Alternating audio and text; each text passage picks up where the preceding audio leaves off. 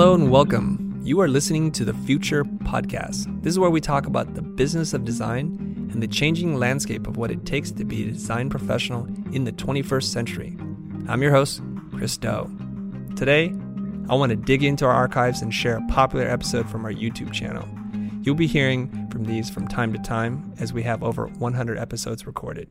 I have no idea what we're going to talk about today, so we're kind of doing a little free ball style, Jose Caballer No, we're not. style. We're going to talk about sales. Okay. We're going to talk about sales. Tell me about sales, Jose. So the question comes from Luis Moreno. Can you talk more about getting clients or lead generation or getting sales? And so, Okay, Luis Moreno wants to know about sales. Yes. Okay, talk about it. Okay. We've been talking about confidence, listening, all these different things.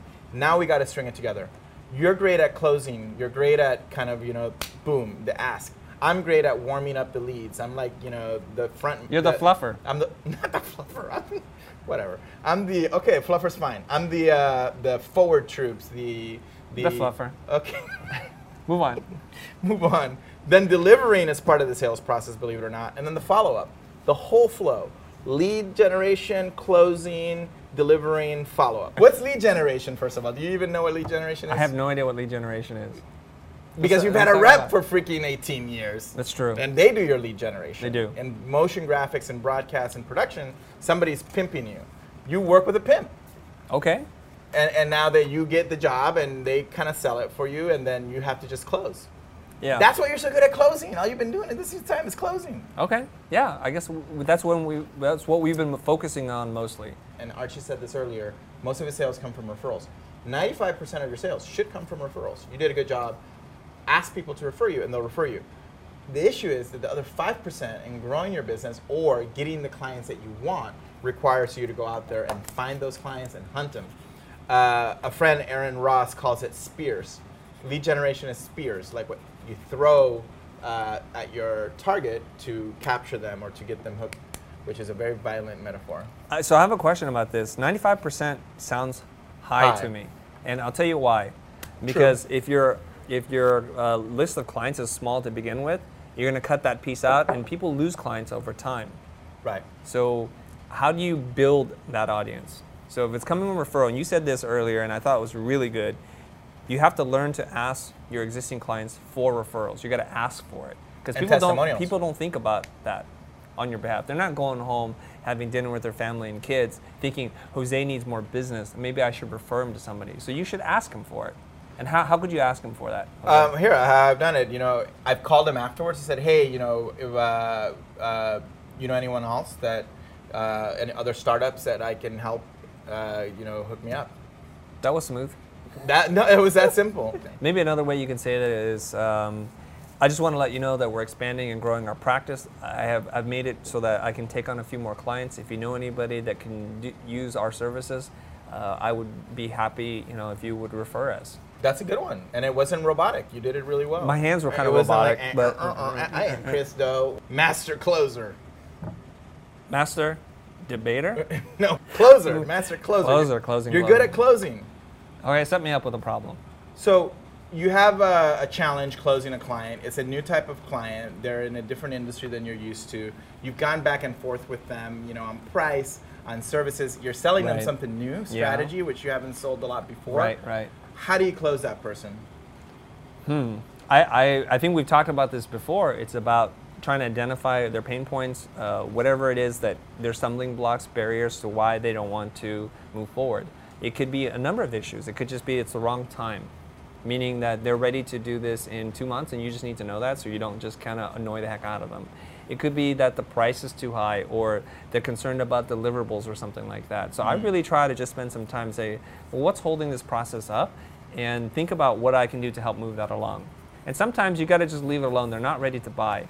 When we're dealing with clients directly, when I'm not using my reps, and it's like kind of for these smaller companies, it could take 6 to 9 months to close a job. So I just put it in my calendar to follow up with them in a certain amount of time. And I don't want to do it to a point in which it becomes annoying, so you kind of have to watch out for that. What would you say to Luis Moreno is the secret to closing? And also to Archie, who was asking this. Secret to closing? I don't have a secret, man. One thing that you feel makes closing, that helps you close. Is it listening? Is it confidence? I think it's listening. I believe it's confidence as well. Because I thought about this when we did our episode on confidence. If you don't believe in you, who can believe in you? So it begins there. And a lot of, I think when some people in our audience, they're struggling, it's because they're insecure about something. So they're going to start to doubt themselves in a nervous way. They're going to start to doubt themselves. And if you're trying to close an engagement, that's the best way to kill it. Yes, that's it. Believe in you. But the minute that the client smells a little bit of like, I don't know if I can really do this, or if I don't know, like doubt, boom, they're out. That's the best possible tip. And the question is, how do you gain that confidence? You know how I do it? How do you do it? Smoke a bowl before. Okay.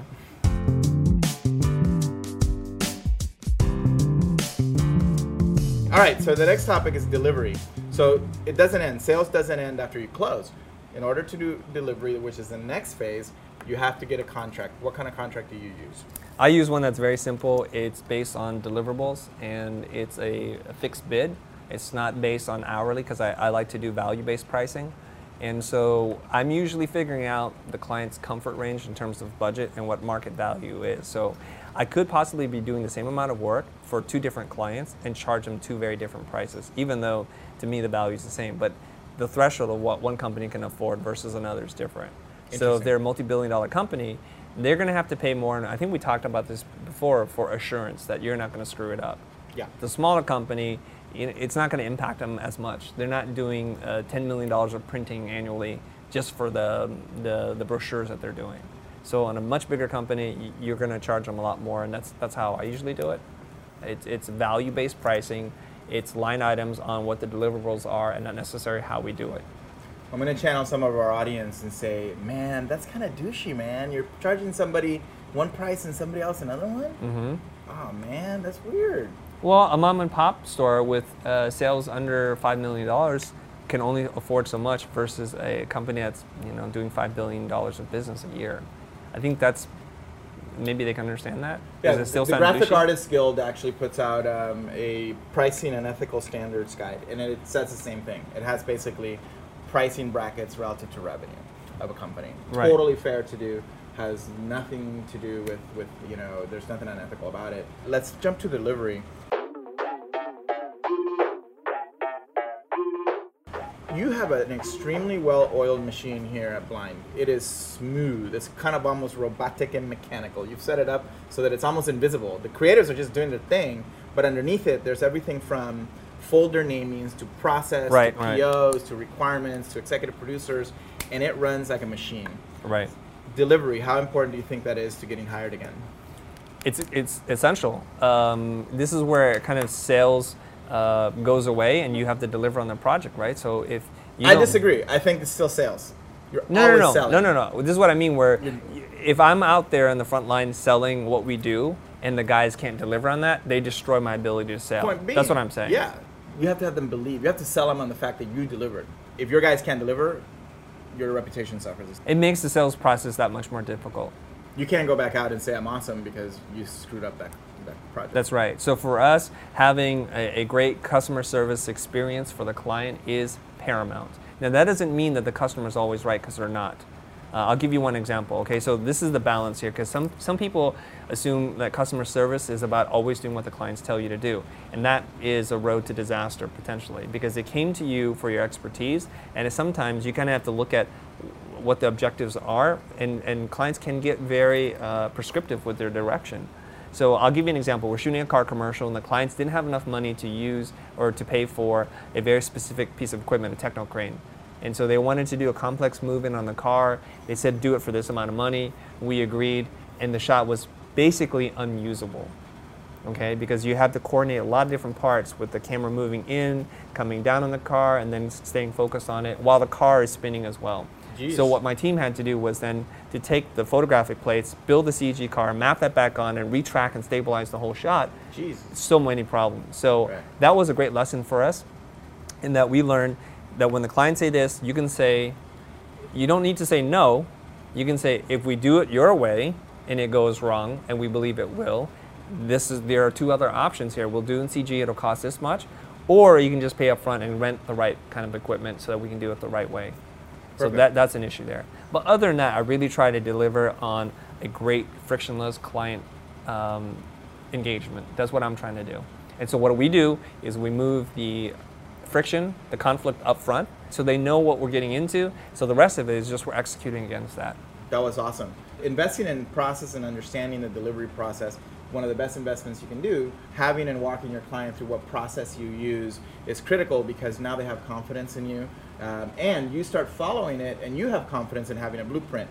Freestyling is not a good idea. If you have no idea exactly how you're going to deliver and you haven't, developed the process or copied somebody else's, you're in danger of the traditional. You'll get upset with the client because they're asking for too much. You get angry. You stop calling them back. The client's like, it's always your fault, no matter what.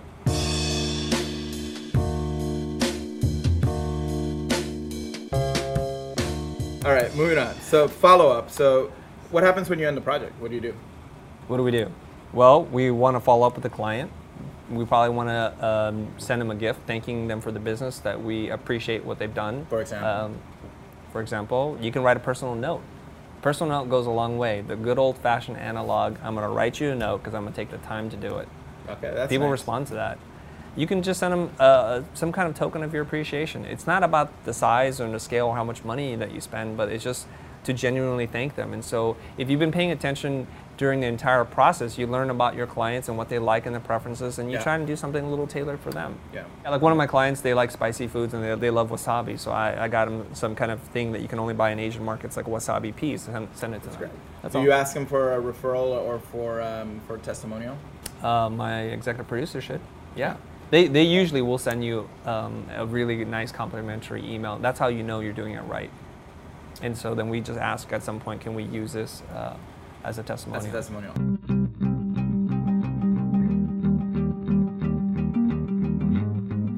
Thanks for tuning in and listening to us and spending a part of your day with me. Really appreciate it. And I want to talk a little bit about how we're able to do this. So the future is made possible by some of our lovely sponsors and partners, one of which is pond5.com. If you guys need to get some stock footage, After Effects presets, Pond5 is the place to go. And the future is also made possible by Matthew Encina, Greg Gunn, Scott Rothstein, Nicole Wasserman, and the entire Blind staff, which I would not be able to do fun stuff like this and spend the day with you without their support, because they run the business for me. The man behind the scene, the man with the plan, Aaron Zakelli. He's responsible for recording this, engineering it, doing the sound design, the editing. He pretty much makes this podcast possible. You can find him online as well. And of course, I have to thank Adam Sanborn, the person who composed and wrote the piece of music that you're listening to. You can find him at adamsanborn.com.